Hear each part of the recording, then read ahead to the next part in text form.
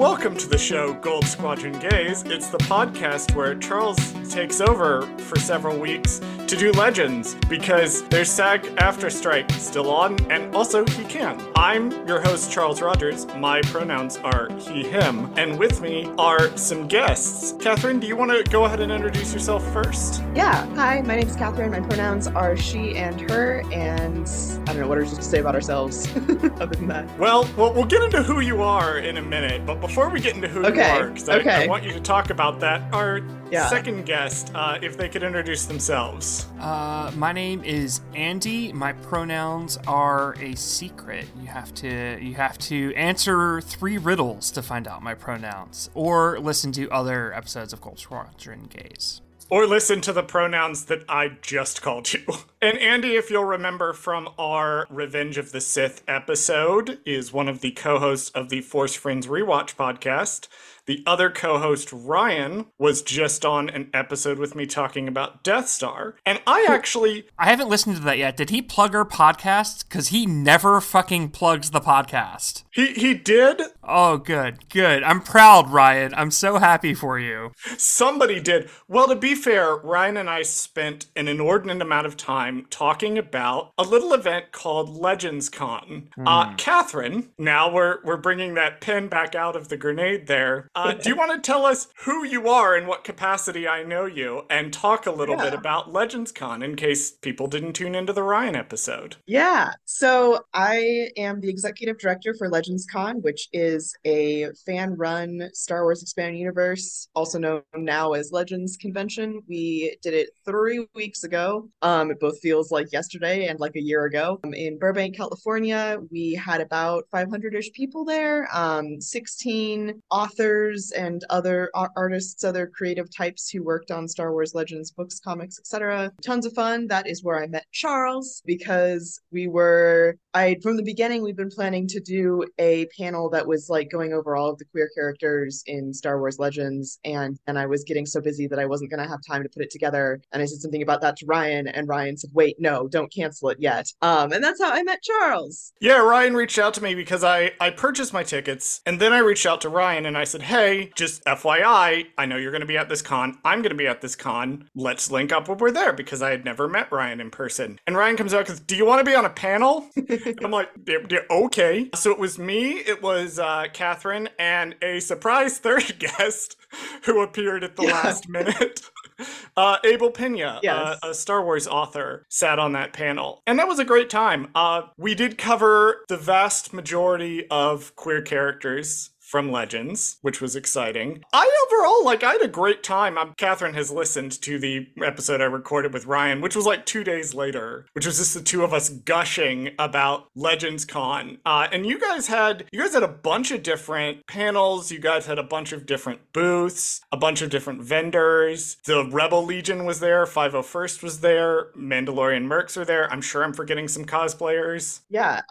Saber Guild, Dark Empire, and did you say Droid Builders? Droid Builders were there too. Droid Builders were there. Yes.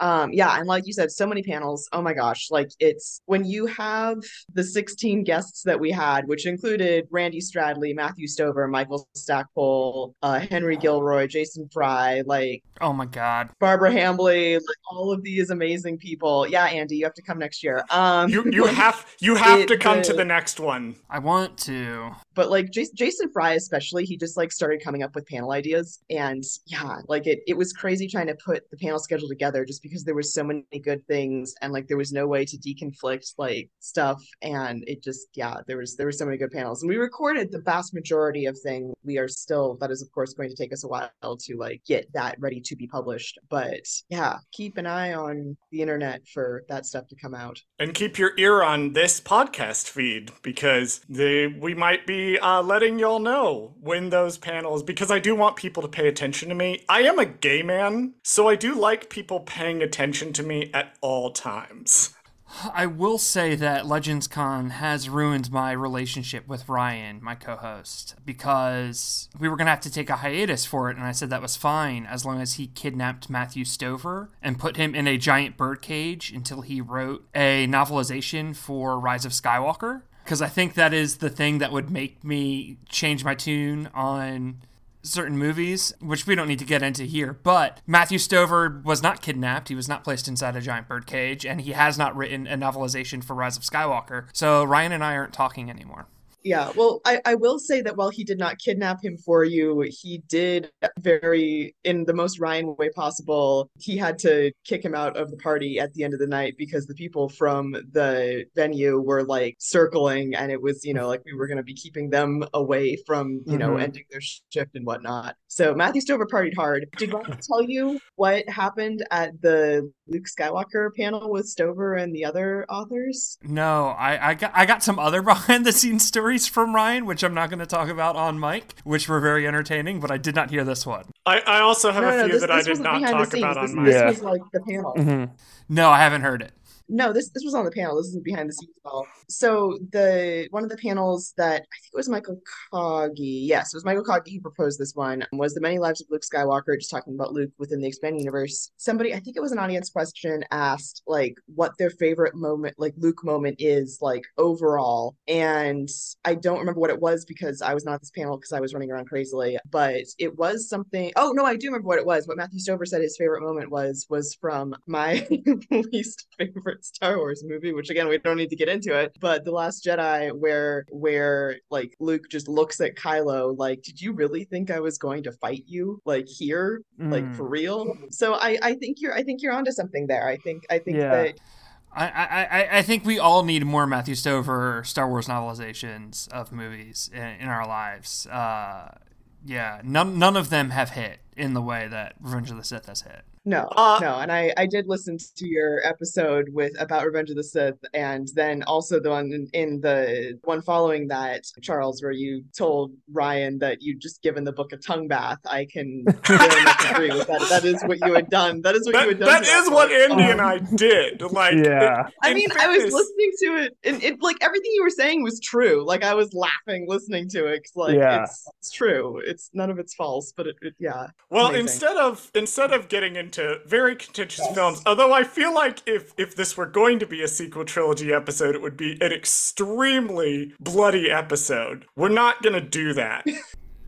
No, I respect all of Catherine's opinions on The Last Jedi, even if I don't personally feel the same way. Instead of doing that, so Outbound Flight, which we did last week, or I did with Colton Mason from For Light and Dice, that was supposed to be our last Legends episode. It was going to be 3 books that I had some impact on me in my formulative years reading the expanded universe. So Revenge of the Sith, Death Star, and Outbound Flight. And then Katherine came to me and pitched this episode. And I thought, well, that's interesting because we just did 3 books I know really well. And this is an area I discovered I don't know very well. So we're going to talk about some of the sort of middle grade young reader novels, but we're going to do it by focusing on a specific character because these novels kind of have their own little universe contained into them. And the character we are going to focus on, or rather they're going to focus on because I'm still learning things about this. I haven't read a lot of these novels. Is a gentleman named Ferus Olin. Before we get into Ferus Olin, would y'all like some additional information about the writers of the 3 series we're going to talk about? What if I said no?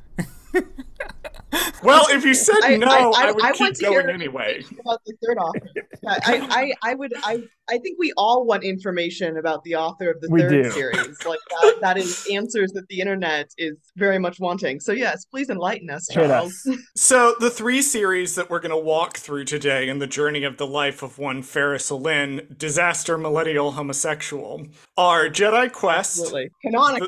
Canonically, Jedi Quest, Last of the Jedi, and Rebel Force. Jedi Quest and Last of the Jedi are written by a woman whose real name is Judy Blundell, but wrote under the pseudonym of Jude Watson. Jude Watson, who I'm going to be referring to as Jude Watson for the remainder of the episode because that's the pen name under which she wrote the books. Jude Watson wrote just a fuckload of these Star Wars. An insane amount. Like, I cannot overstress that if you walked into a Barnes & Noble between 1999 and 2008, you were guaranteed to find multiple copies of these books. Shelves of these books.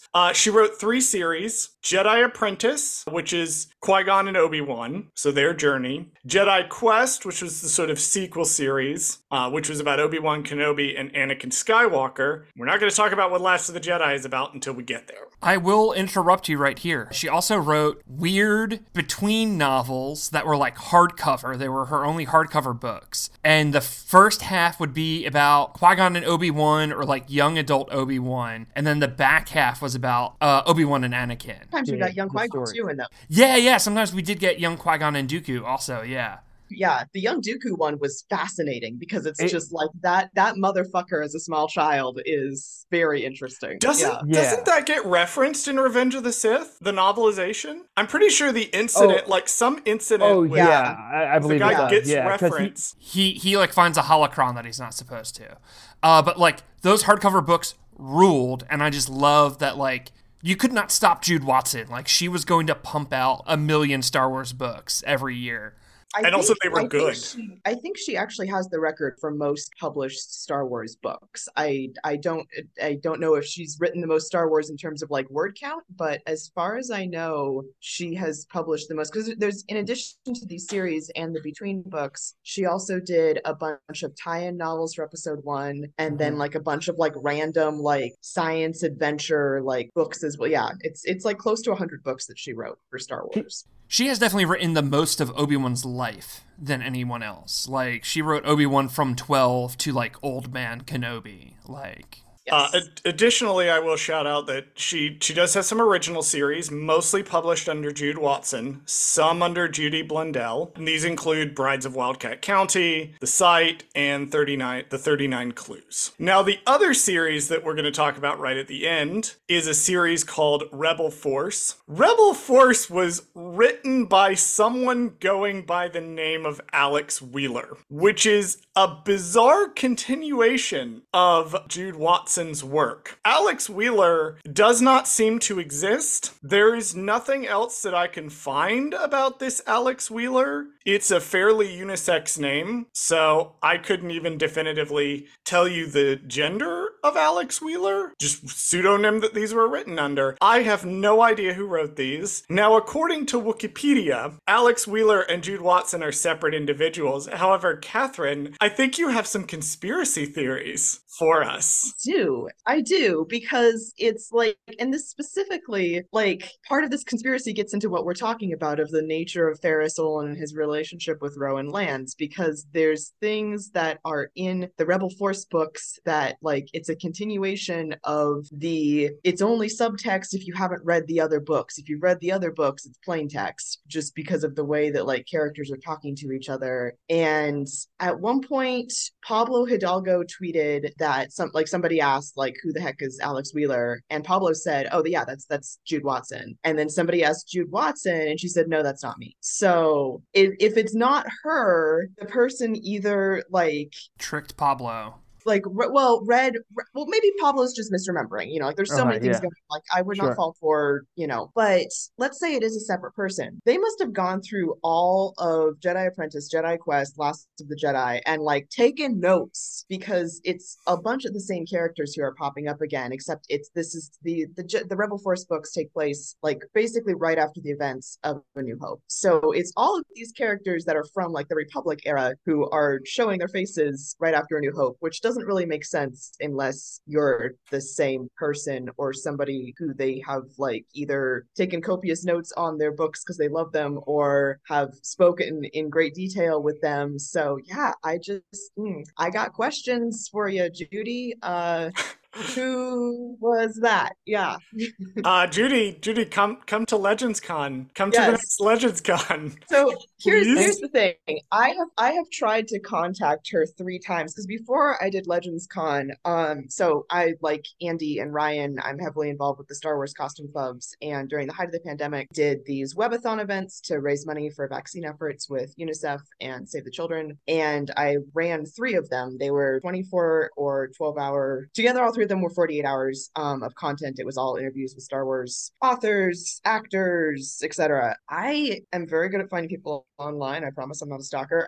But I found contact information for her like personal assistant, and for every single one of those webathons, I emailed this person and never heard back. So if someone can help me put in contact with her, we'd love to bring her out next time for Legends Con, but she seems to kind of be a little bit of a ghost. So please, I have so many questions for you. I will say that I respect anyone who is not plugged into the internet in the same way that I am. Like Twitter has ruined my life. I'm addicted. I'm obsessed, and it's terrible. She is on Twitter, as we will get to. She is on Twitter. Yes. We will come to this. Yes. Hold on. So you're saying that this woman wrote Obi-Wan Kenobi's life from age 12 to old man Obi-Wan Kenobi, and then turned around and pulled an Obi-Wan Kenobi. Yeah, it just disappeared. Right, and I actually have to correct you, not just to old man, actually to Force Ghost, because in Rebel, well, wait, no, sorry, never mind. It's assuming that she wrote Rebel Force. If she did write Rebel Force, then she actually wrote him to Force Ghost, because he's around in that, and it's hilarious because Ferus is arguing with Obi-Wan's ghost sometimes, and that I just love it. This is a good time before we jump into our first block of Ferus Olin's tragic gay life. I do want to say up front that we're breaking this episode up into these three sections, in part because I don't want to necessarily put a spoiler warning at the top of the episode. I want to give people a chance to listen to what's being discussed with some of these series. And then if you decide you just want to hear us talk about the life of one Ferus Olin, that's great. You can listen to the whole episode. If we talk about Jedi Quest for a little bit and you think, hey, this is really fascinating, I want to track these down, stop the episode, go do that. You will not be spoiled for Last of the Jedi or Rebel Force. The end of Last of the Jedi, and you decide you don't want to be spoiled for Rebel Force, we're going to give you an out there too. I was able to find some of the books on Kindle that we'll get to in a minute. They're all on thrift books. They're all on thrift books. There's bookfinder.com. I believe that, Catherine, that's the one that you recommend. Yes, because bookfinder.com will search like it'll search thrift books, books, Amazon, everybody, and dump you out a list of, it's especially useful if you're not within the US, because you can filter it to ship to whatever country you are in. Cool. And it'll dump out ones that will ship to your location and sort them in price order. And I will also say, check if you have a library card. That's awesome. Check your local library. It's almost certain your local library may have copies of these books just because they were so prolific. If you don't have a library card, go fix that immediately. Yes. Now. Yes, because the libraries, at least the library systems that I have been in, because I just like stock their digital Star Wars collections, because I like to listen to audiobooks while I'm sewing and stuff like that. Most of them even have them, the library systems that I've been in have them both as ebooks and sometimes also audiobooks as well. So definitely, go get a library card. What are you doing? Alrighty. Well, let's dive in. This is your notification that we're about to talk about the first appearances of one Ferus Olin, which are the Jedi Quest books. Andy, you had said that you had read these books more as a kid, that you and I are the same age, I believe. Mm-hmm. So we have a joint experience. Can you describe a little bit, one, what's in these books, and two, what you remember of Ferus Olin's arc? And I'm sure Catherine will fill in the gaps. Sure. I just want to say, I found these books when I was really struggling to learn how to read. I had a really bad speech impediment, and growing up, I had to take speech therapy classes, and I had to take extra remedial reading classes because it took me a really long time to learn how to speak, and then it took me a really long time to learn how to read. And I was just the right age for the Jedi Apprentice and Jedi Quest books to hit. I do think Xanatos from Jedi Apprentice turned me gay.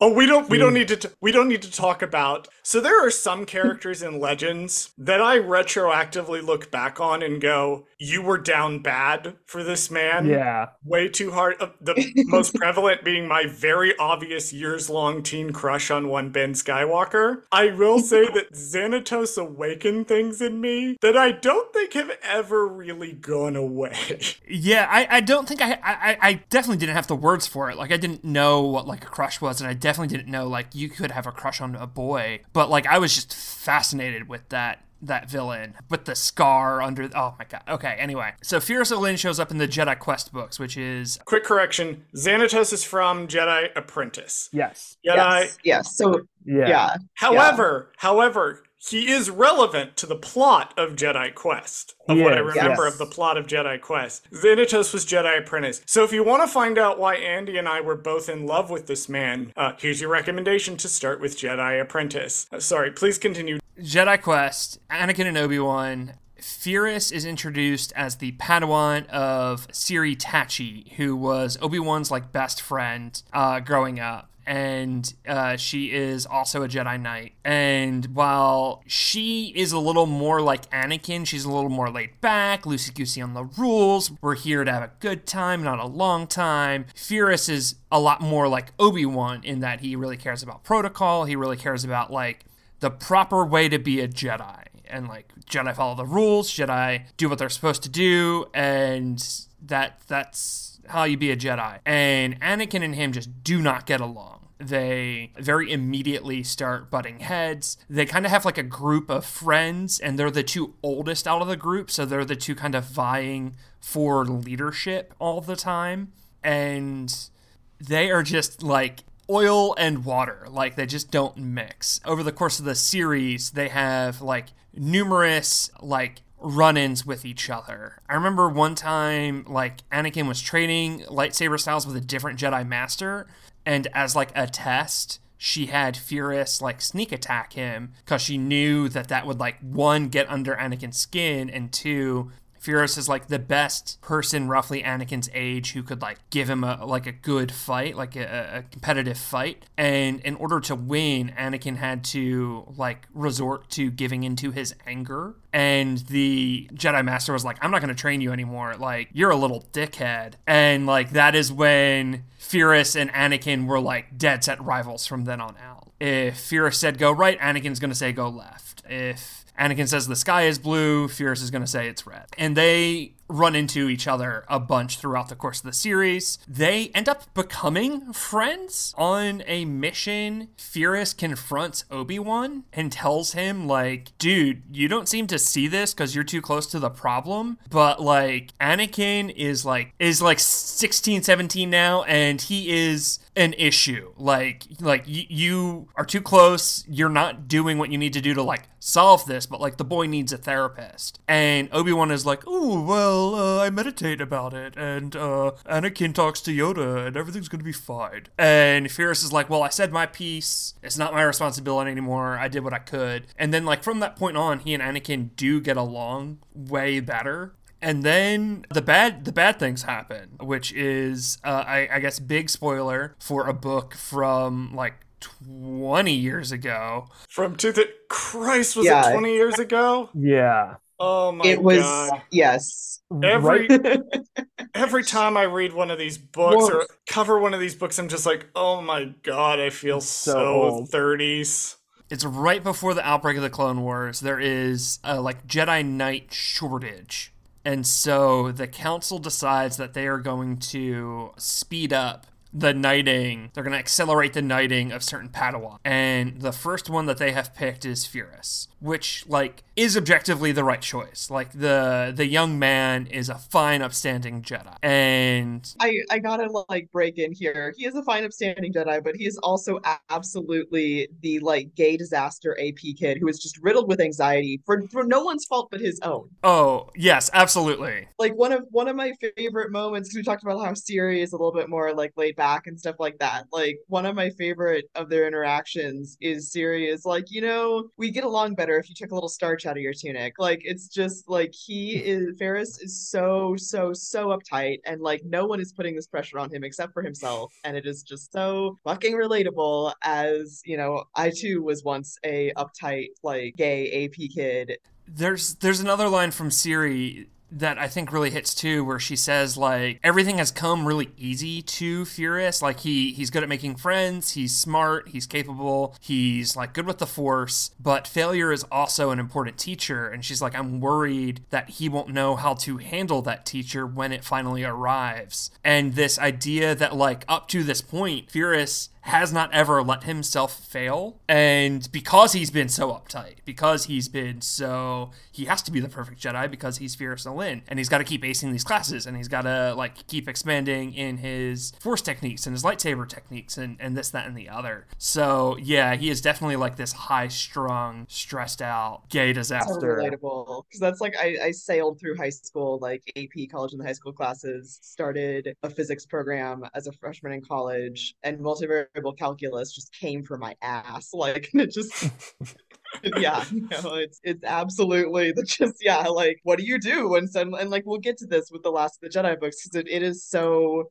I just why part of why I love this character so dearly is because yeah, like we'll anyway, sorry, continue because I'm about to spoil something for Jedi Quest. Yeah. So I'm gonna continue, Andy. Anakin confronts Ferus on the shuttle and freaks the fuck out. He's just like, you don't deserve it. I do. I'm the chosen one. Legends Right. Anakin sucked hard, by the way. If you listen to my Outbound Flight episode, and there was a good solid like 10 minutes of me bitching about how much I fucking hate how Legends Obi-Wan and Anakin is written, Legends Anakin sucked unbelievably hard because nobody really knew what the character arc was yet. So everybody tried to keep putting these quote-unquote subtle clues that he was going to turn into Darth Vader, but they have all subtle. It was not subtle, and it's like every single appearance of Anakin Skywalker, every single one of them prior to Revenge of the Sith coming out wanted to telegraph the reason, and then Revenge of the Sith came out, and everybody was like, that was the reason? Oh, okay. Yeah, it is good to keep in mind that these are coming out before Revenge of the Sith, but post Attack of the Clones. Keep in mind, Legends Anakin sucks unbelievably hard during this era. I still love him. But yeah, Anakin blows up at Ferus. You don't deserve it, I do. You think you're better than me, you're not. I'm the chosen one. You're a fucking nerd. And all of their friends, because again, they share a friend group, are like, Anakin, you're being a huge dickhead right now. Like, just be happy for him. And like, you're gonna be knighted soon. It's fine that you're not the first in this accelerated program. And Ferus is like, we've been friends for a while, Anakin, but like, you're being a dickhead. Chill out. So they go on the mission. On the mission, True Veld, who is Anakin's best friend, who was also friends with Ferus, his lightsaber gets damaged. And because Anakin's being a prick, True goes to Ferus to fix it. He's like, hey, I'm not so good with like these sort of like on the spot repairs. Can you like give me a hand with this? And Ferus is like, oh yeah, like I'm like great at this sort of thing. And like fixes his lightsaber. And Anakin watches this and his feelings are hurt. And he realizes that he had made a custom piece for True's lightsaber. And it's probably gonna short out because Ferus doesn't know about that weird custom job he did. And Anakin goes, I'm not gonna tell them. I'll let it fail. That'll teach True a lesson not to go to Ferus and to always come to me when he needs help. And because of how the mission... Anakin is a well-adjusted, fine young man. Yeah, no attachment issues. No. The mission is like a total shit show. It's on like Korriban, it's on like the Sith planet, like Sith stuff is going bad. And sure enough, in a big fight, True's lightsaber shorts out. Another Padawan sacrifices herself to save their lives because True's lightsaber was fucked up. And Ferus ends up... I want to add into, like, it's not just any other Padawan. Like, Dara, she's one of the younger ones in the friend group, and she's just adorable. Like, her role throughout this whole series has been that she's, like, an adorable little sister. Like, she's the shining light, yeah. Yeah, like, she chews on her braid when she's nervous. Like, it's just, she's just adorable. And so her dying because of this is just, like, the worst possible outcome. Horrible news, Dara. You are in a Star Wars. I do want to stress too that it wasn't like a shitty kind of fridging moment or anything. Like, she goes out like a Jedi Knight. It's a really great character arc that she gets throughout the series, and it culminates in her with this really heroic sacrifice. Ferus is devastated. Like Katherine said, like, Dara was the little sister of this friend group. Obviously, they're all shooken up. Like, True is blaming himself because it was his lightsaber that shorted out. Ferus is blaming himself because he did the repair. Anakin is secretly blaming himself because he could have stopped it, but he didn't. And it's been years, but I feel like he kind of rubbed it in their faces a little bit. Ferus especially. Yeah, so Ferus goes to the council and resigns. He quits the order. As he's leaving, someone, like, lightsaber expert, like, brings the lightsaber over to Ferus and explains like what went wrong with it. And in a conversation with Anakin reveals accidentally that he knew and could have fixed it. And Ferus is like, wow, you are such a dick. And Shrew Veld is also there, and he's like, Anakin, you and I will never be friends. This sin is unforgivable. And that is the end of Ferus' story in Jedi Quest. It ends with him leaving the Order. His master does die during the Clone Wars, and we will be pinning the story right there. Yeah. Right there before we get to the next one. I will say also this is the end of Ferus having friends within like Legends too. Because like his whole friend group, like once they found out what happened, they were just like, all right, bye. Like, so that I think that's also important. You mean Anakin, right? Yes. Sorry, Yes. did I say Ferris? Yes, I meant this is the end of Anakin having friends like within the Legends timeline, like because the people that he grew up with now rightfully blame him for one of them getting killed. So yeah, I would say the exception there is obviously Obi-Wan still. Like, Obi-Wan at that point is his only remaining friend, and then, like, Alpha, the clone, never quite was really a friend. You know, like, the clones in Legends are very different than the clones in they are the 3D show. So because again, we didn't know what the story arc was going to be.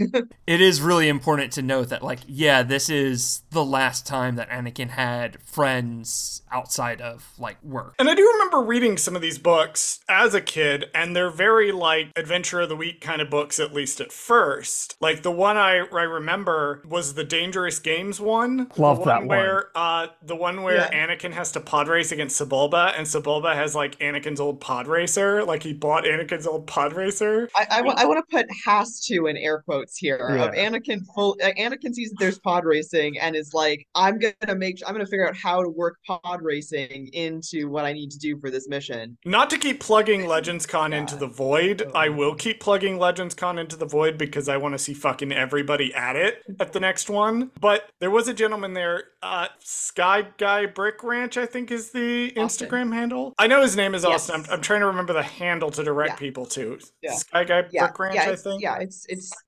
Go listen to the Ryan episode. It's for sure Ryan says the correct one in that episode. He actually had a model of that book, which unlocked like a core memory when I saw it. I was like, oh, that's one of those that I've read. That's awesome. Yes, that is where we are with Ferus. And that's mostly preamble. So if you listen to that and you're like, gosh, these books sound really cool, tune out now. Here is your spoiler warning, because we're going to go into The Last of the Jedi, and there's no cap on spoilers up to the end of Last of the Jedi. So if you think this sounds like something you want to get into, check out now, because Katherine is about to explain to us the plot of Last of the Jedi, a book that I have read some of within the past 2 weeks. Yes. Books, plural. Before we dive in, I just want to say that I read all of Jedi Apprentice, all of Jedi Quest, and I read almost all of Last of the Jedi. I started to age out at that point, though, and was reading, like, bigger Star Wars books. But I got to the point where, spoilers, my favorite character died, and I was like, Jude Watson, you've taken enough from me. Actually, as we dive into Last of the Jedi, for our listeners over the age of 21, which should be most of you because this is an explicit podcast, you should not be listening if you're under the age of 18. But for those of you over 21, Katherine's going to describe how Last of the Jedi begins. And I want you to take a shot every time this sounds like a recent TV show. Yeah.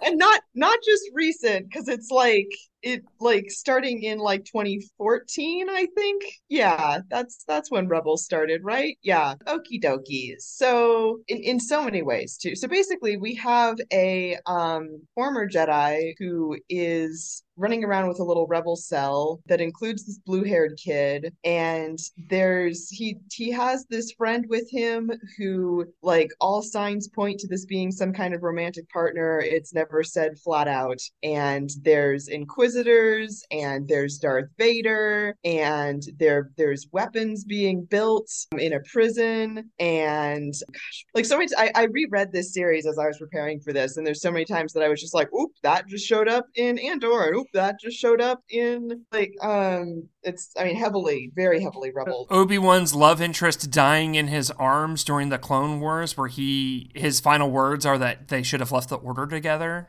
Or the fact that this series opens, I read the first 2 books on Kindle Unlimited. This series opens with Obi-Wan Kenobi watching over Luke on Tatooine, whereupon he hears that someone from his past is in some sort of jeopardy, and decides, due to some personal greater calling, and also the fact that he's just really struggling super hard to understand the lessons that Qui-Gon's trying to teach him so he can begin his training with Qui-Gon, he chooses to leave the planet and find this person who has been captured and is in peril, only to discover that they have in fact already got the situation pretty well in hand.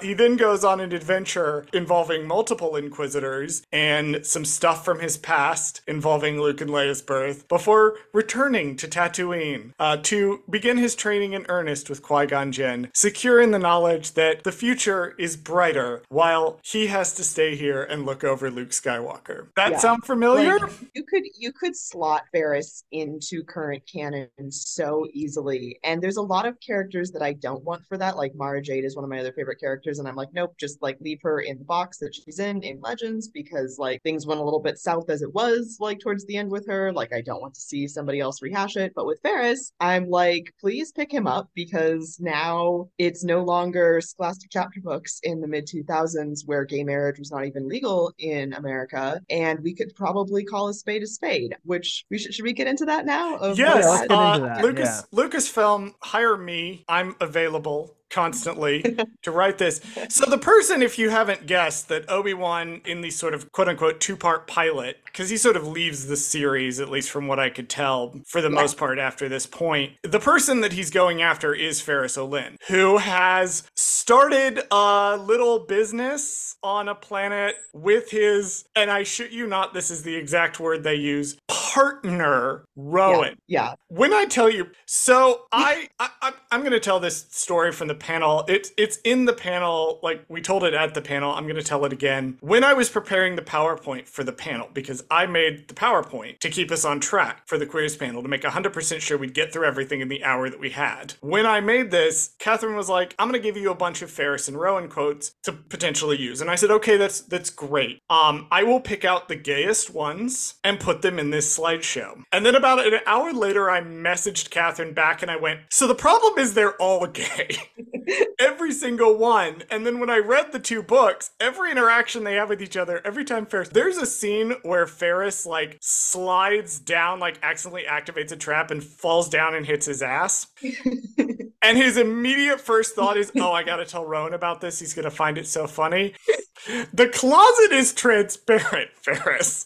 It's glass. I don't even think that he's in the closet anymore. Like they're like he doesn't say business partner, he says partner. Like partner. Yeah. All pretty much all the way through the book, which we'll probably get into this a little bit. Like it's, I would say probably 85% of the time, the way that Rowan is referred to in relation to Ferus is partner. Occasionally somebody says friend, but most of the time it's partner. And there is very much like within Ferris's own thought, in his like internal monologue, there is a separation between Rowan and the rest of his friends. Like he'll be like listing off, like as he's off doing Jedi business again, and he's listing off like he's worried about Rowan and he's worried about his friends, and like these are separate entities. And these books are written between 2005 and I have it up. I have it up on the screen. It was between 2005 and 2008. Yes. So between 2005 and 2008, partner was like the only, like people didn't really like for gay relationships, at least in the area that I was living in, like partner was the going term. Like it wasn't, typically people wouldn't refer to each other as like, this is my husband. Like it just, that's what the language was. Same-sex marriage was so far from the zeitgeist. Like it was, no one thought it was going to be possible at that point in America. Yeah. So, like, it's within the context of these books being written 2005 to 2008, like, partner, that in itself is plain text, I would say, rather than subtext. But really, if you've read the rest of the books we talked about earlier about the love of Obi-Wan's life dying in his arms, so that would be Siri Tachi, because in Legends, he also has a thing for blondes who scream at him. This is the Um, universal Obi-Wan Kenobi trait. yeah, blonde women who put him in his place. And I'm not gonna so knock it. Siri and Obi-Wan, when they're Padawans, they kind of start to have a thing together, and then they decide they'd rather be Jedi than be in a relationship, which is definitely the right choice for both of them because like Obi-Wan would Mhm. not build in his life if he was not a Jedi. And Siri not either.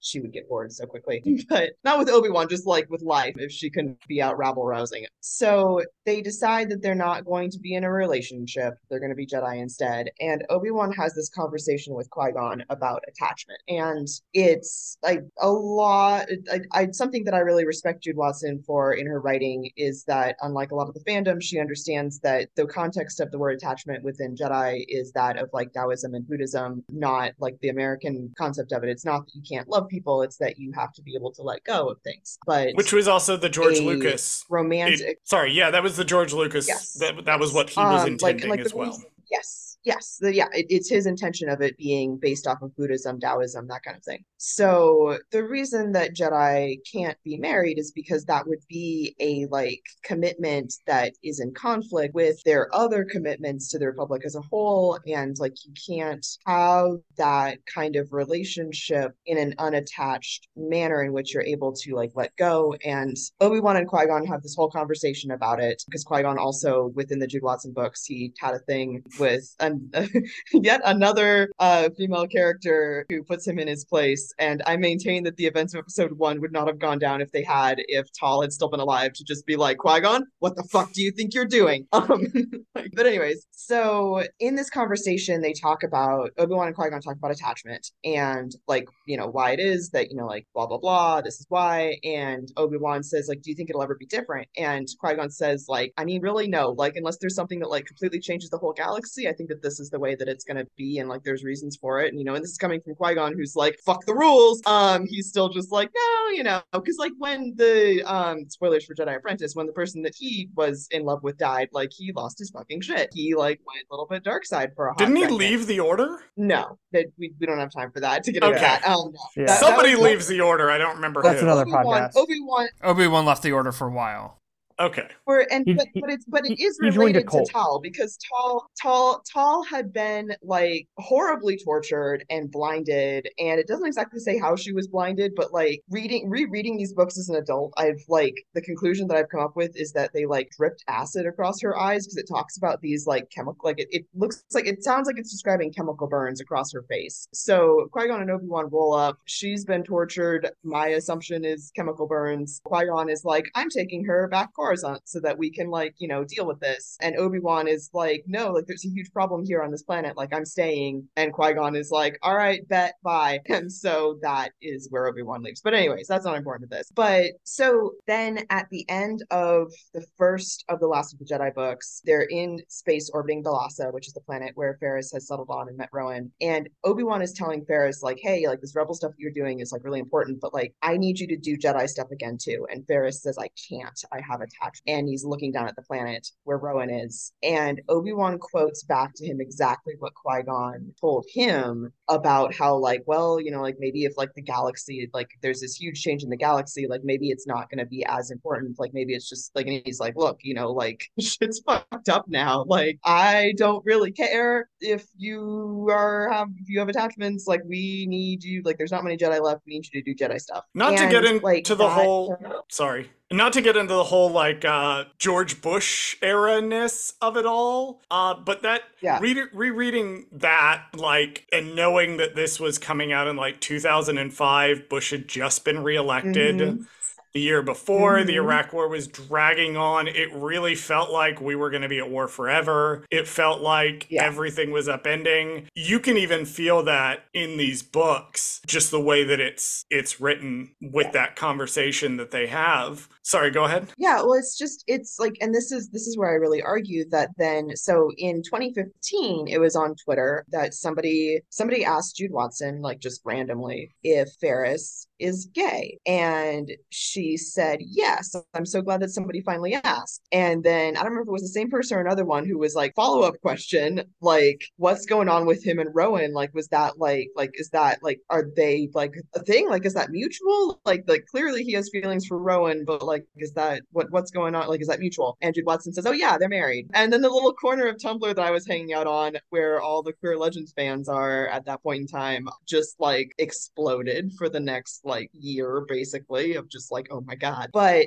it's so like I up until like preparing for this, I had never like sat down and like reread all of them in order since then. And it is so clear in the way that they talk about each other. And I think Charles, you'd said something when we were like chatting about this before about like how you read a lot of gay romance novels. But I had mentioned, because the three of us had a group chat, to prepare for this episode, and then the group chat became Charles reads the first two Last of the Jedi books and talks about this. But I made the point that like I read a ton of gay romance books, just a ton of YA gay romance books, a ton of adult gay romance books. Like that's a genre I read a lot of. When I tell you that I read Ferus and Rowan in the first two Last of the Jedi books and went, these motherfuckers are gay as hell for each other, I need you to know I have the credentials to say that, because the way it's read the way it's written, they clearly love each other so much. And it's not just a like they think about how much they love each other, because that's kind of the easy way out. Just to think, oh, I care about this person so much, yada yada yada. They show it because of things like Ferris falling on his ass and immediately thinking about Rowan, or just the interactions that they have with each other, because Jude Watson can't go past that line, so she finds the line and comes right up to it. But the result of that is it's honestly more clear because it's shown through the way the characters interact with each other. Like their reunion in the second book, like they reunite in I think the second book, I was like, if this was 10 years later, they would have kissed on the mouth with how just they have their special little hand clasp that they do. It's special for them. I don't think Star Wars is ready for a gay like male Jedi, but like even now, they do exist now. They're in the High Republic. They do well in the High Republic, which is the best thing that Star Wars has done ever, because you have gay people and monster fuckers, and it's great. I fucking love the High Republic. But yeah. It's crazy because I read it and I'm like, yeah, these motherfuckers gay as hell. And it's just because they care so deeply about each other. Also, Ferris, like, I only read the first two books, but it clearly is going in the direction of they're going to adopt that, like, little 13-year-old blue-haired street rat child. Yeah. When I say... This book did say blue hair and pronouns. Like when I say, like when I'm trying to describe to people like how much like it's like, okay, it's subtext but also it's text, is like it is exactly the same as Kanan and Hera within the first few seasons of Rebels, where it's like they never say that they're in a romantic relationship, but like clearly like they've been working together. It's like, yeah, they're partners, like they've been partners for years fighting the Empire, adopting children, yes, adopting blue-haired street children, Ezra, yeah. Let's go fight some Inquisitors, Ezra. It's really interesting to me because like I have not kept up recently with like the current Star Wars publications for the most part, just because my life got busy. But like I read through like the first third, I forget what they're calling it, like the first third of High Republic, the first wave of High Republic. It's phase one. I am unfortunately quite famous for either having coined the term High Republic brain rot or one of the people who popularized the term. Yeah. I have a spreadsheet breaking down the High Republic literally in chronological order, chapter by by chapter, issue by issue, and showing where each thing lies. I have problems. I am a mentally ill gay person. Just but like Ferus. Yes. Um, I am so like Ferus. I would have been so down bad for this man if I had known he existed, these books existed prior to 2022 at the Pride Squadron panel, when that's where I found out, sitting next to my boyfriend, that Ferus Olin was gay, and I'm like, wait, fucking really? And then it was up on the screen. I was like, oh, this man has white hair and mental problems. I would have loved him. I would have been obsessed with him. Well, it's never too late. It's you can still finish reading that series. I'm there. I'm gonna finish it at some point. Yeah. First phase High Republic, you were reading it. Yes. Sorry, we got off track. Yes. First phase High Republic. Yes. So like with the current run of Star Wars books and comics, there are certainly a lot more queer characters because it is a lot easier for that to, like, Star Wars has always been progressive. Like Juhani being a lesbian in 2003 and KOTOR, like that's a big fucking deal. And like, it's like these books being what they are, like that's a big deal for the time too. Now we're allowed to call a spade more. But what's interesting to me is that like even within the High Republic books and like the other books, like the Aftermath series and stuff like that, where we have queer characters, and specifically with Aftermath, and this is nothing against the authors, like E.K. Johnston, Chuck Wendig, like all fantastic. But it's interesting because we don't ever really see these deep relationships with the gay character, like the gay couples, like we do with Ferus and Rowan, where like it's so clear how they built a life together, and we see that in flashbacks in addition to them like together, fighting the Empire. And it's something that I think is missing, really. Like, and maybe, since I am behind and I've only like read phase 1 and stuff like that, and I think that we were kind of going somewhere with Lula and Zine in.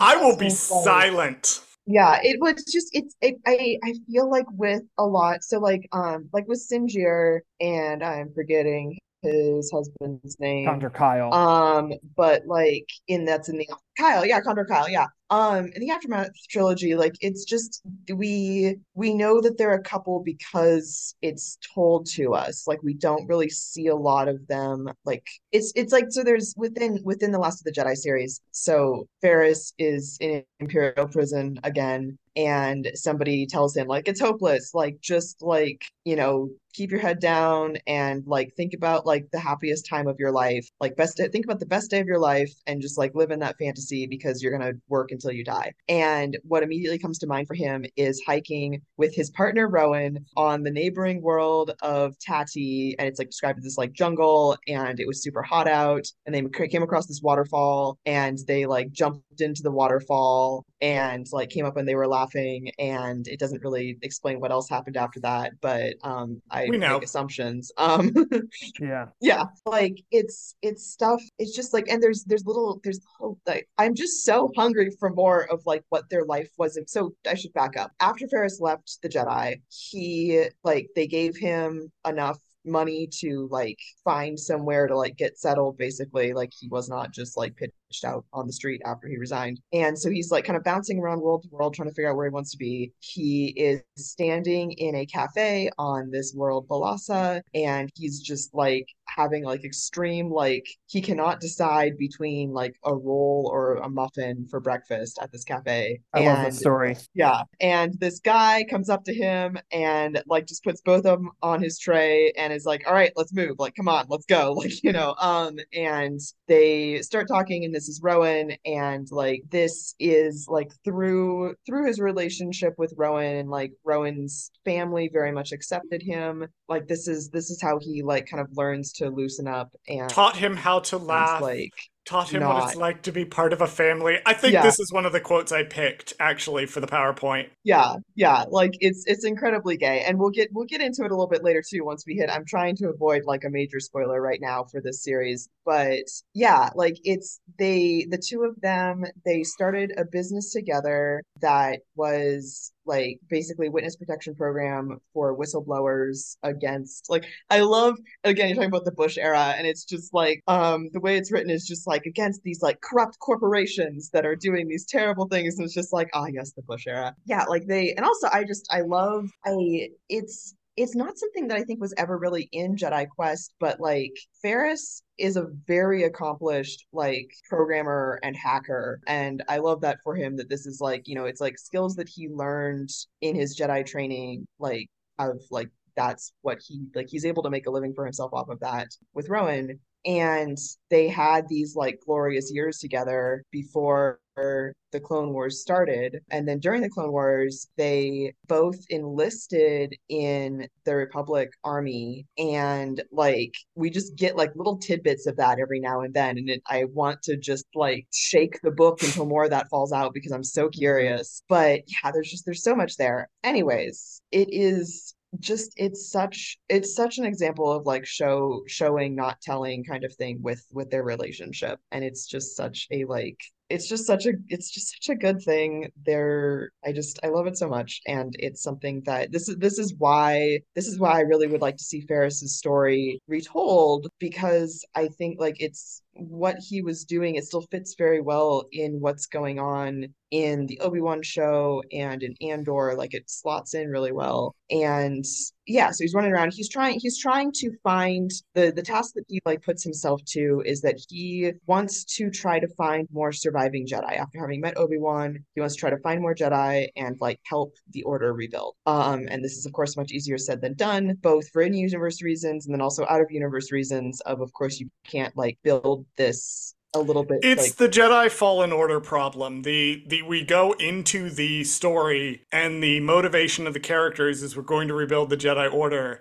And we are well aware that by the end of this the story, the yeah Jedi Order will not be rebuilt. yeah yeah, it's like this is not going to end well, and this is where I'm going to get into some spoiler territory, because it's also, we know that it's not going to end well for a Jedi to have a spouse, and especially if you're Ferris Olin and your childhood rival is now Darth Vader. And it's not till towards the end of the series that Ferris like puts these pieces together that Anakin is like that Vader is Anakin. And just like up until that point, like I gotta say, like the balls on this man, like for how he sasses Vader, like dude has no fear. I mean, he does, but he like lets that out through being a smartass. But anyways, there's this like absolutely like from an out of universe, like not even out of universe, just like from our perspective of having watched the movies, because he's Ferris starts doing some double agent work with the Empire. So like he's basically,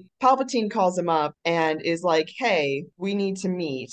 I have like a proposition for you, basically. And like a fool, Ferris goes. And Palpatine is like, hey, like there's this like, we need your computer expertise basically for this planet, that like it's like, yeah, you'd be working for the Empire, but also like helping people, like you should do this. And Ferris is like, okay, no. Now, No, I have to interject really quick with a yeah, question. Is this where we yeah. get those incredibly sexy covers of Ferris where he's standing next to Vader and Palpatine? Or is that later? Yes. No, Okay, this is this that? That's is this here, this is yeah. this is where that starts. Yeah. Okay, Um, because I saw those covers and some thoughts were thunk. yeah. Not thoughts that I'm gonna share, but if you know my feelings about one Fenris from Dragon Age 2, you can imagine my thoughts of seeing another white-haired gay disaster. He certainly is a disaster because Hmm. like I'm into that apparently. yeah, because Palpatine was offering him amnesty basically for like his friends, pretty much like him and his friends who'd been part of this resistance on like Balasa, that had been like, all these things have happened and things have not been going well for them. And Ferris goes, he listens, he's like, yeah, I'm not going to work for you guys, like fuck off fascists. Then Palpatine is like, oh, by the way, your partner Rowan is currently in Imperial prison, like scheduled to be executed. So if you were to do this for me, like maybe that wouldn't happen. And like Ferris is just like turned around facing the wall, and it's just because he's like, yep, this is the trap. He's like, I knew this was going to be a trap. Here's the trap. It's right here. Like, I can't, like, I have to do this. So Ferris starts working for the Empire, and he's like, I'm going to be a double agent. Like, I'm going to, like, not only am I going to be saving Rowan in this, like, I'm also going to be, like, I'm going to gather information. Like, it'll be useful, blah, blah, blah. And then, like, Inquisitors start getting involved, and like Vader's involved, and like Palpatine just always keeps managing to string Ferris along of like there keeps being more reasons that he can't just like bail because Ferris just wants to run like at the first opportunity. Like once Rowan is out, like once Rowan is safe, he like is trying to detach himself then from this work that he's doing for the Empire, and he just can't.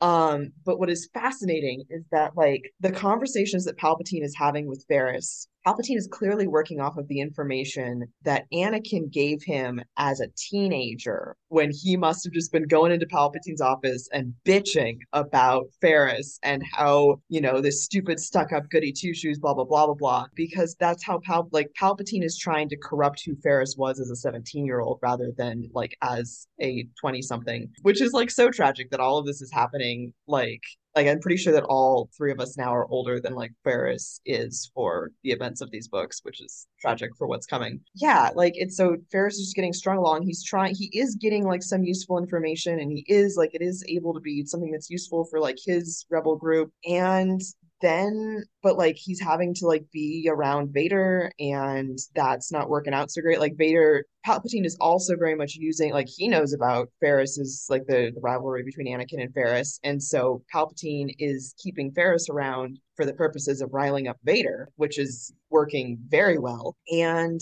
Vader gets the chance to kill Rowan, and he does. He stabs him through the chest. Ferris is like helpless to stop it, and Ferris loses his fucking shit. It's kind of like it's you know there is a reason that Jedi don't do the attachment thing because shit can get really real really quickly, and like he is slipping, he is falling to the dark side with like his grief and his like anger towards Vader because they're then continuing to work together. That's something that I feel like if we did the like if we told the story again, I would hope like I don't really consider it bury your gaze the same way that like you were saying like Dara's death is not really like fridging like because it's like it's Andy and I have discussed a little bit on our Lords of the Sith episode in Force Friends Rewatch when we were talking about Moff Moors. Mm-hmm. That a lot of it boils down to how you handle something in the text, where something is fridging or bury your gaze versus...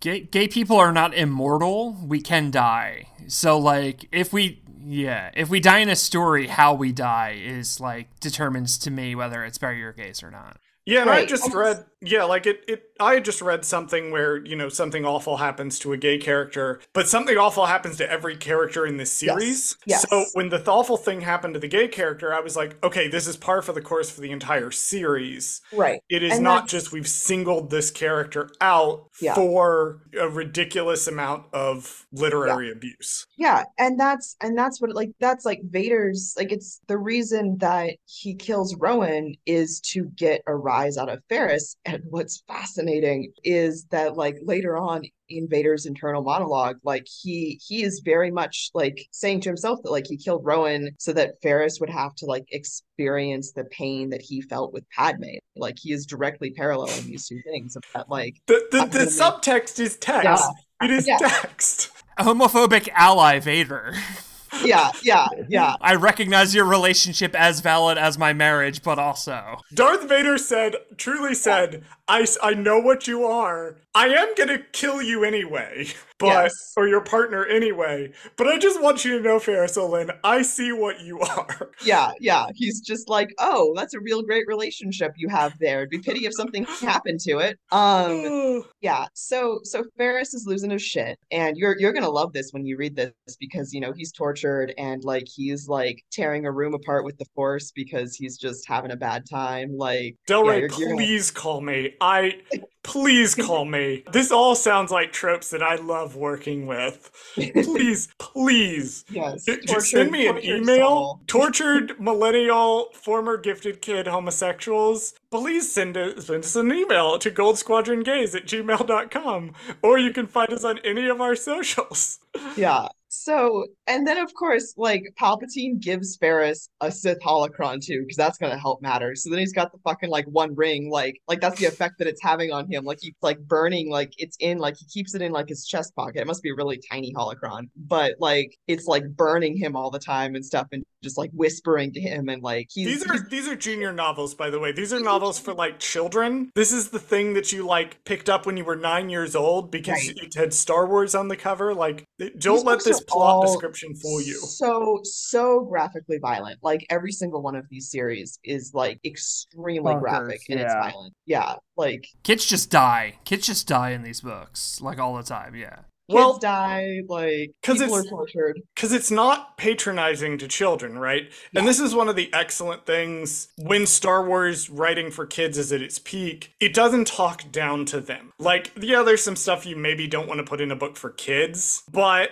kids are not dumb. Like, they know what's going on. And a lot of like really good Star Wars understands that it's for kids, but it also understands kids can handle things that adults don't think they can. And so it makes for these really memorable moments, and it lets them go to some places that are really incredible, and it stick with you for a really long time. Yeah, no, and with that, it also like it does, because these characters see these horrible things, like it, I think it is really important within these kids' books, like to have these characters processing grief and stuff, like and like, you know, like Ferus very much has like he's having like PTSD symptoms after he watches Rowan die. Like he's having like he can't get it out of his mind of like the way that like Rowan's body like buckled in on itself after Vader stabbed him through the chest. Like it's, you know, it's stuff that like his rough. very platonic friend that His he very fixates platonic on.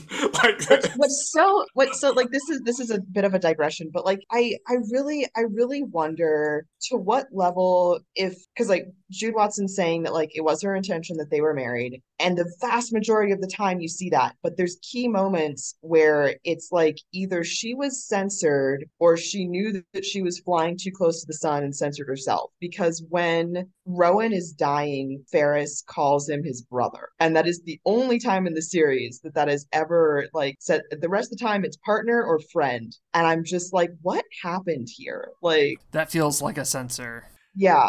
Yeah, that feels like a some editor didn't realize what she was doing, and they were trying to make an Obi-Wan and Anakin comparison. I see I would think it would be more it's 2008 and we can't put this in a scholastic chapter book than that. But yeah, I'm very these are the if I ever had a chance to be at Legends Con or something else, had a chance to interview Jude Watson, we'd need two interviews. One that is like for her writing in general, and then one where it's just like, all right, we're gonna sit down and you're going to and like please tell me how all like spill. Like your NDAs are probably up now because it's been over 20 years. So please just spill. It will be like that one panel. There was one panel at the convention where the panel moderator, I was in this panel, I was lucky enough to be in this panel. The panel moderator was like, we're going to turn the camera off. We're going to stop recording this panel. Spill the tea. Can I just say that like characters in books that people ship, calling someone a brother will not stop me from shipping them. Like it just won't. It won't ever. And like part of that is like I have friends who I'm really, really close with who I've said like, you're like a brother to me, I love you, like you're my family. But then we've also gotten drunk and made out. I've never done that with my actual brother because that would be weird and that gross. would be weird. And we also like don't get along. But like me saying to someone who I love, like you're like family to me, that's not gonna stop me from making out with you. One. Two, like, whenever I'm like, Baze and Short are so clearly a married couple. Like, Baze and Short are so married. They're the most married. Same thing here. Yeah. They're the most married on-screen couple in live-action Star Wars. And, like, when I've talked about that, people have been like, in the Rogue One novelization, Baze says that Short is like a brother to him. And I'm like, shut the fuck up. One, like, the only movie novelization I want to talk about is Revenge of the Sith. But also, like, fuck you. That doesn't mean anything. Like, moving on. I will also talk about Alan Dean Foster's very interesting novelization of A New Hope, but that's a separate episode for another block of Legends. Yeah. Yes. As we're moving, I presume, toward the end of this series, Ferus is in not a good place, trying to get away from Vader and not a good Emperor. place. Yeah, he's having one of those good old millennial breakdowns, mostly because, you know, his husband was murdered in front of him, but also because like he's rapidly losing control of the situation of him being a double agent, and he's been made an inquisitor, and he's not getting along with the other inquisitors, and he is sent to one of his missions is that he's supposed to be looking into potential Force sensitives, including this report of this toddler girl on Alderaan, which we all know where that's going. We know where that's going. We know where that's going. So this is how he gets involved with Bail and, protects Leia from being discovered. Long story short, then the series ends with like absolutely everything goes to shit then after that, because we can't, like, what he has been able to find 3 other Jedi that he has been like, we basically have the path going on here of like, or at least of, and like, we remember what happened in Jedi Survivor to the path. So yeah, like it literally like kaboom. So yeah, including with the path, we have we have 3 Jedi, and then we have 1 kid who is not Corran Horn, but there's one kid who is like part of this, who is just it's everything. I keep forgetting Corran Horn is canon now. I keep y'all can bring in Corran Horn, but Del Rey can't hire me to write a Ferus Olin book. My God. Yeah. So yeah, there's this kid Loon who is the son of one of the characters from the Jedi Apprentice books. Actually, it's Astri's kid. If you remember her, she's the one who like ran off with Obi-Wan briefly. She pretended to be a bounty hunter, shaved her head, fun stuff. I don't know. You're not. I'm getting blank stares. No, it's been a minute. Well, but also it's just she the way that you and Xanatos. Mm-hmm. Yeah. No, I got you. Yeah. Mm-hmm, yeah. Yeah. I am aware that Bradley is going to have to edit this episode, so I'm like trying to keep us on the Ferus Olin track, because that is how we're exploring this element of the EU. However, oh yeah, you've been keeping us on path, keeping it on track. It's like one of those minecart rides. It's like Indiana Jones and the Temple of Doom. Like, yeah, technically we're staying on the minecart, but like it's wobbling back and forth, and I'm not keeping real good control of it. We're just on a big gay adventure. Yeah, we're on a big gay adventure through the works of Jude Watson. Everybody's gay. Everybody's gay. Everybody. Including the reader. Surprise! You, the reader, are also gay. Yeah. But anyway, so yes, like this series ends with like everybody's fucking dead except for Loon, the Force sensitive kid, and his mom, and like a couple other people. But Ferus is like, he defeated the dark side. He takes the Sith holocron and he blows it up, and like that gives him some peace, but like there is a physical scar from like where it was like sitting on his chest, like as he was like in his Inquisitor robes and stuff. And so like he needs a break, and like clearly this like restart the Jedi thing isn't working. So where he ends up, the last pages of the book, is that he's on Alderaan, and he is staying a little ways away from the palace in the grasslands, and his role is to watch over Leia the way that Obi-Wan is watching over Luke. And this is also why, like, with the Obi-Wan show, I was just screaming at the part where like Leia gets kidnapped, because like she is exactly the way we're gonna, like, this is gonna be how we transition into Rebel Force, but like, because there's some flashbacks to there of that, but like this is Leia needs somebody watching her probably more than Luke needs somebody watching him, because Leia is more likely to go cause trouble, both because she does not live in the middle of bumfuck nowhere and because she's Leia. One of these people is like a Kansas farmer, and the other one is like a senator's daughter. So one of these people is going to be way more noticeable than the other one. You're saying, Yoda, why did you think this was a good idea? Yoda. We'll get into this, because we should transition to Rebel Force, because like I was saying, Andy, do you have any particular thoughts on The Last of the Jedi before we transition over to Rebel Force? No, just that like I loved the ending. Like I just thought it was like really, really appropriate to have this mirror to Obi-Wan's exile, including like there's a lot of mirrors between like Obi-Wan and Qui-Gon losing their loved ones romantically. and Ferus losing his, and then the like dark mirror that is Anakin's. So having Ferus then kind of go and become the Obi-Wan to Leia, one, makes sense because like how did no one before this think that through? And then two, like Ferus is just such a great pick for it. And there's one other part that like talking about like how you love the ending of it. Like I'd forgotten about this somehow until I was rereading it. Like right before the chapter of like describing his life on Alderaan, Ferris shows up at Obi-Wan's door and is just like utterly defeated, still injured from his last fight with Vader, and Obi-Wan like takes him in and takes care of him, and like it doesn't even like Ferris doesn't even say anything about like how depressed he is. Obi-Wan just says, you made the F, like because Obi-Wan has like brought him food and he's not eating it, and Obi-Wan says like you came all the way here to my door. That means you want to live. And it's just like that really like got to me. Mm-hmm. It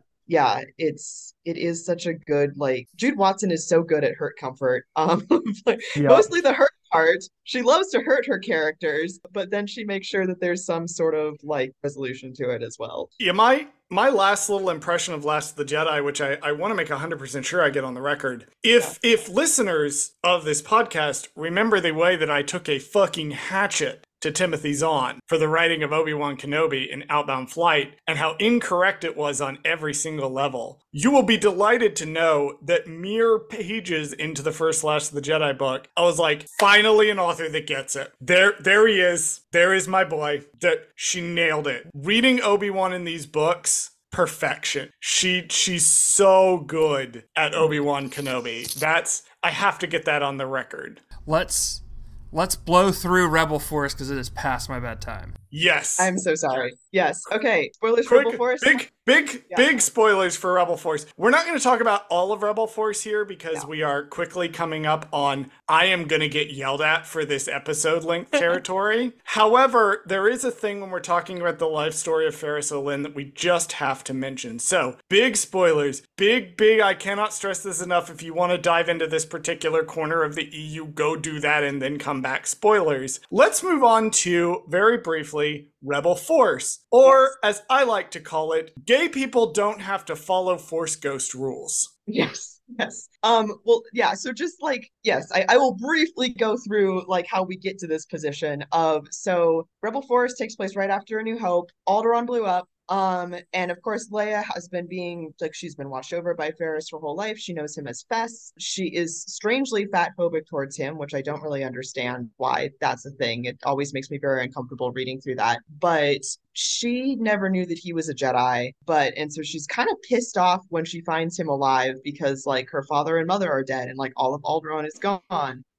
But there's this guy that she never really liked. She just like always kind of thought he was just sort of like just some kind of floozy basically hanging out like around the imperial, like around the royal palace, and like she never really saw what Bail, like she never really understood what Bail saw in this guy, but like clearly Bail really held him in high regard, and she doesn't really get it because she just doesn't see, and clearly like this is the face that Ferris has put on so that like he's unassuming, and like people do just think that he's kind of some floozy who's just hanging around the palace. But there's these flashbacks of like Ferris protecting Leia as she's growing up, as like she's run out of the palace as a kid being stupid, and he like fights off these 3 thugs that are gonna kidnap her because some other senator wants to like have like some control over Bail, and like or like this other time, I don't remember if it was some other time where it was the same time that like she like also just like bailed out on the palace and was like climbing something and she slipped and fell, and like Ferris like had to use the Force to catch her, all this stuff. So like it's like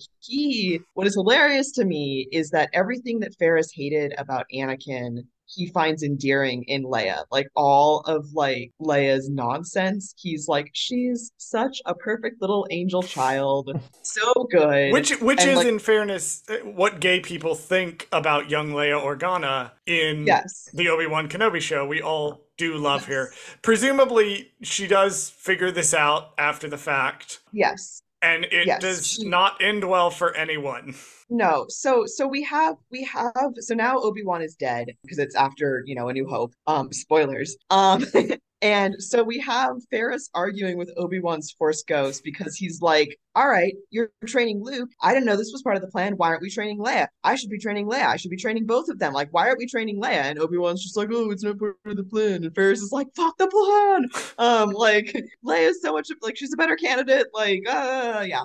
This whole thing. But yes, what you are dragging me towards, kicking and screaming, is that Ferris sacrifices himself. There's Vader is coming up on the trio, the original trilogy trio, and Ferris sacrifices himself so that they can escape. And what Charles is alluding to of gay people don't have to follow the rules of the Force is I pulled it up here, so I'm just gonna like very quickly try to read through some of it. So basically, Vader has stabbed the crap out of Ferris because it's Vader. You can only pick a fight and scuttle away from him so many times. First, he sees a Force ghost of Obi-Wan. Then Obi-Wan fades away, and it says, and then Obi-Wan faded away, and another figure appeared in his place. Varys gasped, choking on the blood that bubbled in his throat.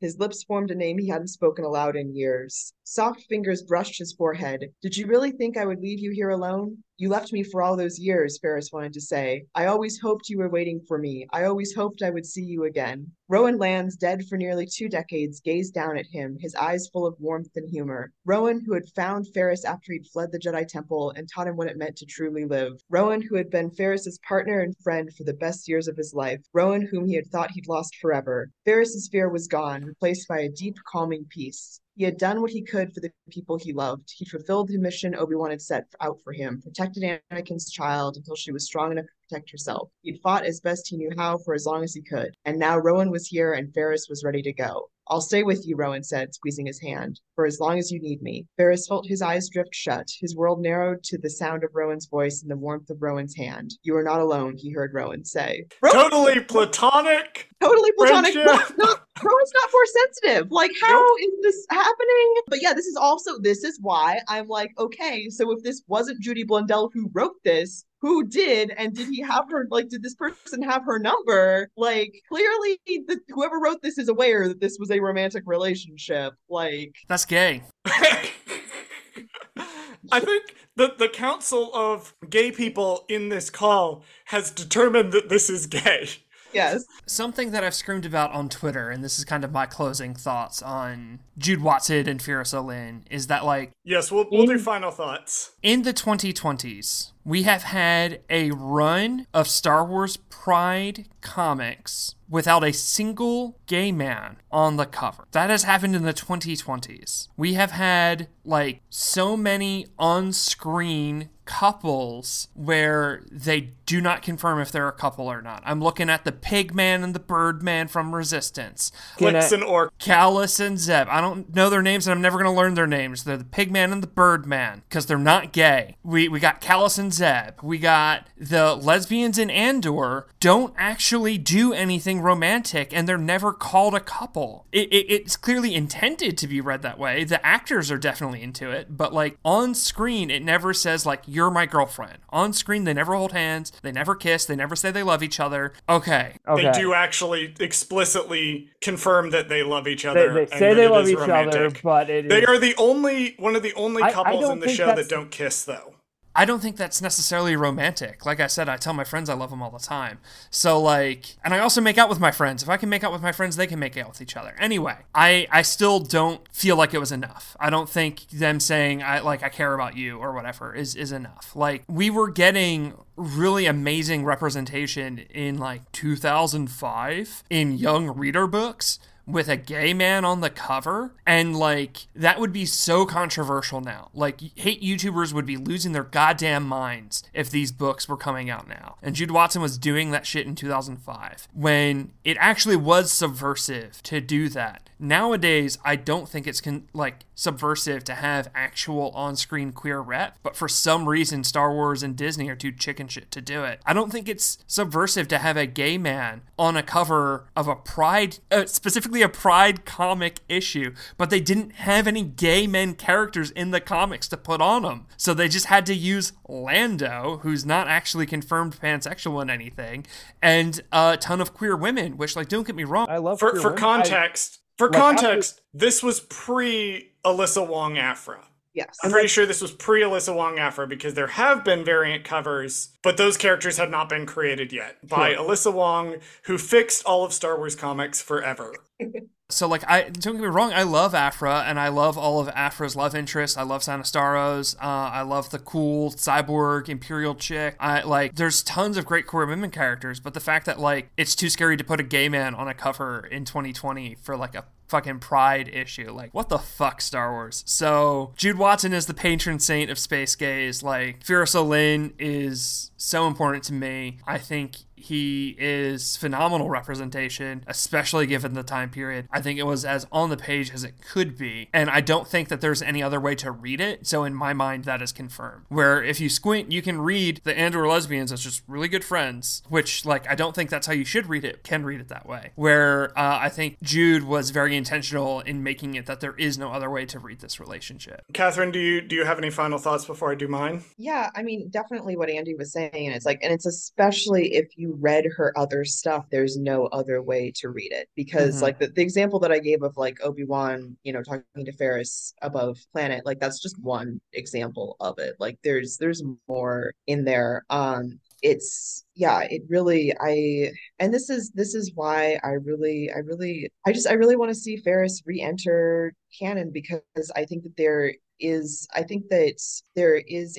I wouldn't want it to be an exact like rehash of the story for multiple reasons. One, I don't think that Rowan needs to die by Vader. I think that the interesting story for Ferris in current canon would be something involving the path and something involving him watching over Leia, and I think it would be more fun if Rowan was there with him on Alderaan. Give Leia 2 gay uncles? Oh my god. Yeah, I mean, do you think that the sass came from like where else did that level of sass, like her to walk up to Tarkin and say, I should have assumed to find you here holding Vader's leash? Like, clearly. She's been to a Pride parade. She's seen a man on a leash before.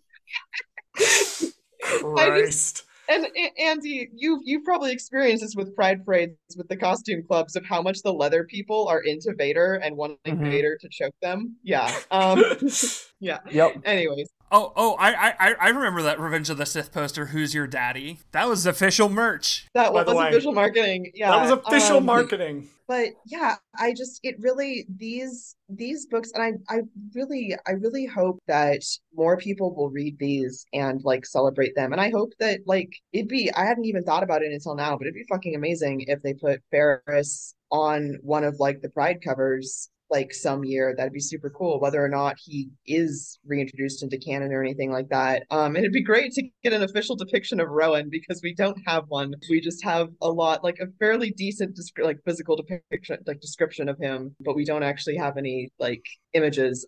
Which also just like shout out to I don't know how to say this man's first name. Tashio, I think, Nagano. He does the Japanese covers for like tons of Star Wars books, and the Jedi Quest and Last of the Jedi books, like those are just really quality like of Ferris. So yeah, those are beautiful. But yeah, I think that the fandom just kind of forgot about these books, and it's too bad. I think especially among people who, if you haven't read these and if you are a fan of characters, either because you are queer yourself or just you are supportive, or if you're a fan of Rebels, you're a fan of the Obi-Wan show, you're a fan of Andor, definitely like don't sleep on these books. Like just because they're chapter books, you got them at this classic book fair, like there's a really quality story here, and it's something that even if you're not familiar with the rest of Legends as a whole, like there's enough touchstones of like things that were developed here that have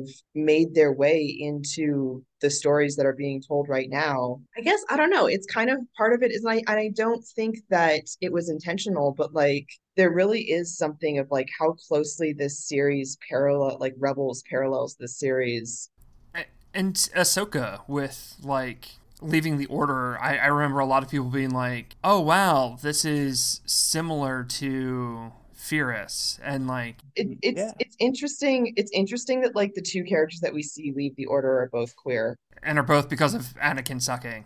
And yeah, both because of Anna. I mean, I give a lot of credit to Jude Watson for eating her special OC out of the Order to save them, without a dose of Islamophobia, and instead just being like, Anakin sucks. Yeah, but yeah, I really hope that this character that people more people know who he is and read his stuff, and I hope that like he can live on happily ever after with his husband in the new era of Star Wars. Ha ha ha. No. I know that the end still has to be tragic, but like I would sell my left kidney for like some sort of tie-in to like I think in particular the Obi-Wan show, like because it's just it's all right there, like the Mhm. path and Leia. Leia being a runner, like and needing somebody to prevent that. Like please give us the story of Leia's gay uncles. Thank you.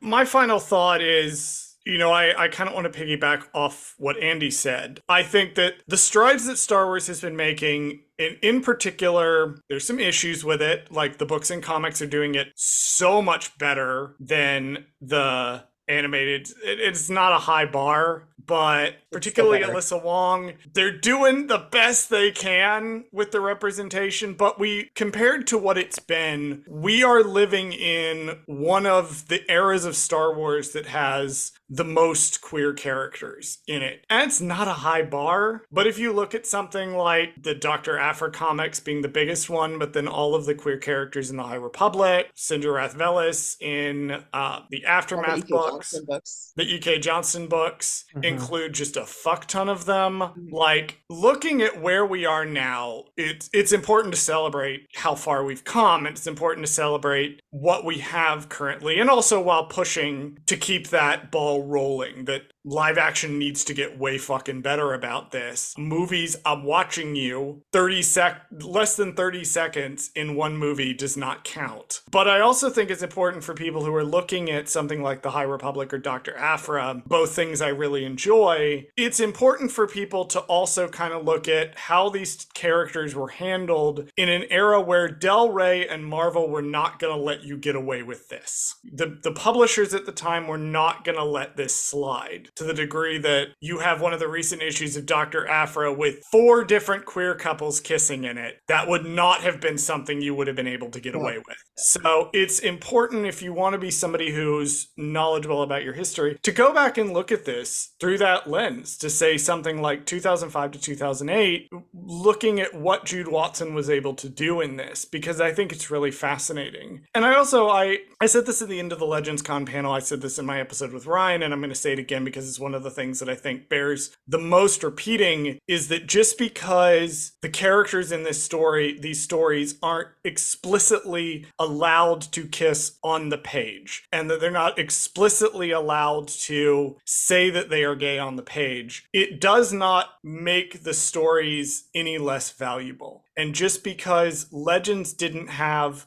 the same volume of queer characters doesn't mean those stories are going to be less impactful for you as a queer person. I do want to push back for just a second and say I do think repeatedly calling him partner is explicit on the page gay rep. Like, I do. Like they don't say the word gay, they don't kiss. It's as explicit as you could get at the time, is my point. Yeah, I just like Chris Claremont in the 70s when he was writing X-Men wanted Mystique and Destiny to be lesbian lovers, and Marvel wouldn't let him. Mystique was supposed to be Nightcrawler's dad, actually, and Destiny was supposed to be Nightcrawler's mom, and Marvel was like, no, you can't do that. You can't have this woman shapeshift herself a penis to impregnate her lesbian wife to create Kurt Wagner. And so X-Men rules, he used the term l'amant, which is French for lover, and it got past editorial. So you would have Mystique and Destiny refer to each other as lovers in French, and it go over Marvel's head, and that's how he was able to do it. And I still think that's canon queer rep. They weren't allowed to say it after that until I think like 2013. And like Chris Claremont was long off the book after that. He wrote from 75 to 91. But like, I do think that sort of subversive queer rep, even if you can't use maybe the most natural wording, I do still think partner is canonical. They are gay, they are married. It might not be as explicit as we could have gotten it today, and I'm still kind of side-eyeing Star Wars and saying like it could be better, but like I still think we have to say that this counts. is all. I'm just going to push back for a second and say that. And building off of that too, like it's like, yeah, they don't kiss on the page, but there's the like repeatedly it's brought up how they have this like special thing where they grab each other's like arm, which that I mentioned. Yeah, like it's such a like strange little thing that keeps coming up that it's like, okay, this is something, like it's, yeah, they're not kissing, but it's like this is their private gesture or whatever, and it's like of affection. Okay. That's adorable. Yeah. Well, I say that, I phrase that the way I do because I'm anticipating that's a thing that gets brought up sometimes. Sure. Is that if the characters aren't explicitly on the page confirmed as gay, then it quote unquote it doesn't count. And my argument is basically that it's important to see this era of Star Wars, how close Jude Watson was able to get without explicitly coming up and saying, these two are gay, the word gay, and they are kissing on the mouth. And that to it's that very point, obvious if you read it, that's what's going on here. That's the criticism I bring against the lesbians in Andor, is like it's not explicit enough. It's still subtext. And no, Tony, we're watching you very carefully. I'm holding Andor to a different standard than I am this, because this was written in like goddamn 2005, and where marriage equality was 8 years ago. I think Andor could have these lesbians explicit. I mean, like Star Trek is doing queer rep so much better than Star Wars is, and has for years now. Like we've had on-screen queer Star Trek characters for ages now, and Star Wars still won't do it. So I love the gay couple in Discovery. I'm not thinking of their names right now, but the mycologists. Stamets, yeah. Yeah. So good. Yeah. They're so good. Yeah, but that's sort of my general plea regarding Legends, and also regarding Ferus. I think we're kind of making the same point different ways. Yeah, exactly. My point is, if you're somebody who's listening to this, and because I know we have a demographic of people that were that missed these books, that were either too young or too old when the books came out, and this sounds something that's interesting to you, don't be put off by the fact that the representation had to take a different form in 2008, that they couldn't sit there and explicitly like use the words gay and have them kiss, and the things that we come to expect. Fuck under that waterfall. They couldn't fuck under that waterfall. We know they did, but they just couldn't say it. I think we're kind of making the same point different ways. We are exactly making the same point. This is something that is worth paying attention to, and if you're somebody that wants to look at queer representation through the ages, something that's definitely worth checking out, I think. Well, thank you both for coming on. I know I'm definitely getting yelled at about the length of this episode. Very quickly, pluggables. Andy, do you want to plug what you do? You can follow me anywhere at One Hat Town. I yell a lot about gay X-Men stuff. I also yell a lot about gay Star Wars stuff. I don't know. I'm on podcasts. They're all on hiatus right now. They're all gay. Listen to them. You'll find the links in the shit on social media, so just follow One Hat Town. Katherine, do you want to plug some things you do? Yeah. So I don't spend a lot of time on my own social media because I'm so busy in so many organizations that like running their social media that I don't use my own very much. But if you do want to follow me, and if you do want to like reach out and yell about Ferus Olin or any other Jude Watson characters, I will definitely be down for that. I'm at Martian_Mara. Either Twitter or Instagram has the underscore, and then the other one doesn't have the underscore, but Martian Mara. And yeah, then also follow Legends Con, because it's a cool thing that like that would be at Legends_Con on Twitter. Yes. Yes, and Instagram, and we're at Legends Consortium on Tumblr and Facebook. Yeah, we've been kind of like hiatus of the 3 weeks. We've all just been kind of like recovering, but we are going to start posting lots of things there soon as the photos all get edited and the videos of panels, and yeah, definitely follow those. And yes, we'd be on the lookout for the panel that Charles and I did going through all the queer characters in Legends. And that concludes my formal apology to Katherine for limiting her to about 15 minutes on Ferus at that panel so we could get through all of them. I am sorry about that. You can find me at all of the socials that Bradley is going to play now. Thank you for listening to Gold Squadron Gaze. Did Charles fuck something up? Send us a message at goldsquadrongaze@gmail.com. Follow us on Twitter at Gold Squad Gaze. Follow us on Instagram and TikTok at Gold Squadron Gaze. Subscribe to us on YouTube at Gold Squadron Gaze, where we post the podcast as well as exclusive content. Please join us next week and every week for more of Gold Squadron Gaze. And that is the end. Bradley, you can just split this in two and just put the same endings on both. It's fine. I'm so sorry, Bradley. Sorry. I have a lot of feelings. I'm not sorry. Fuck you.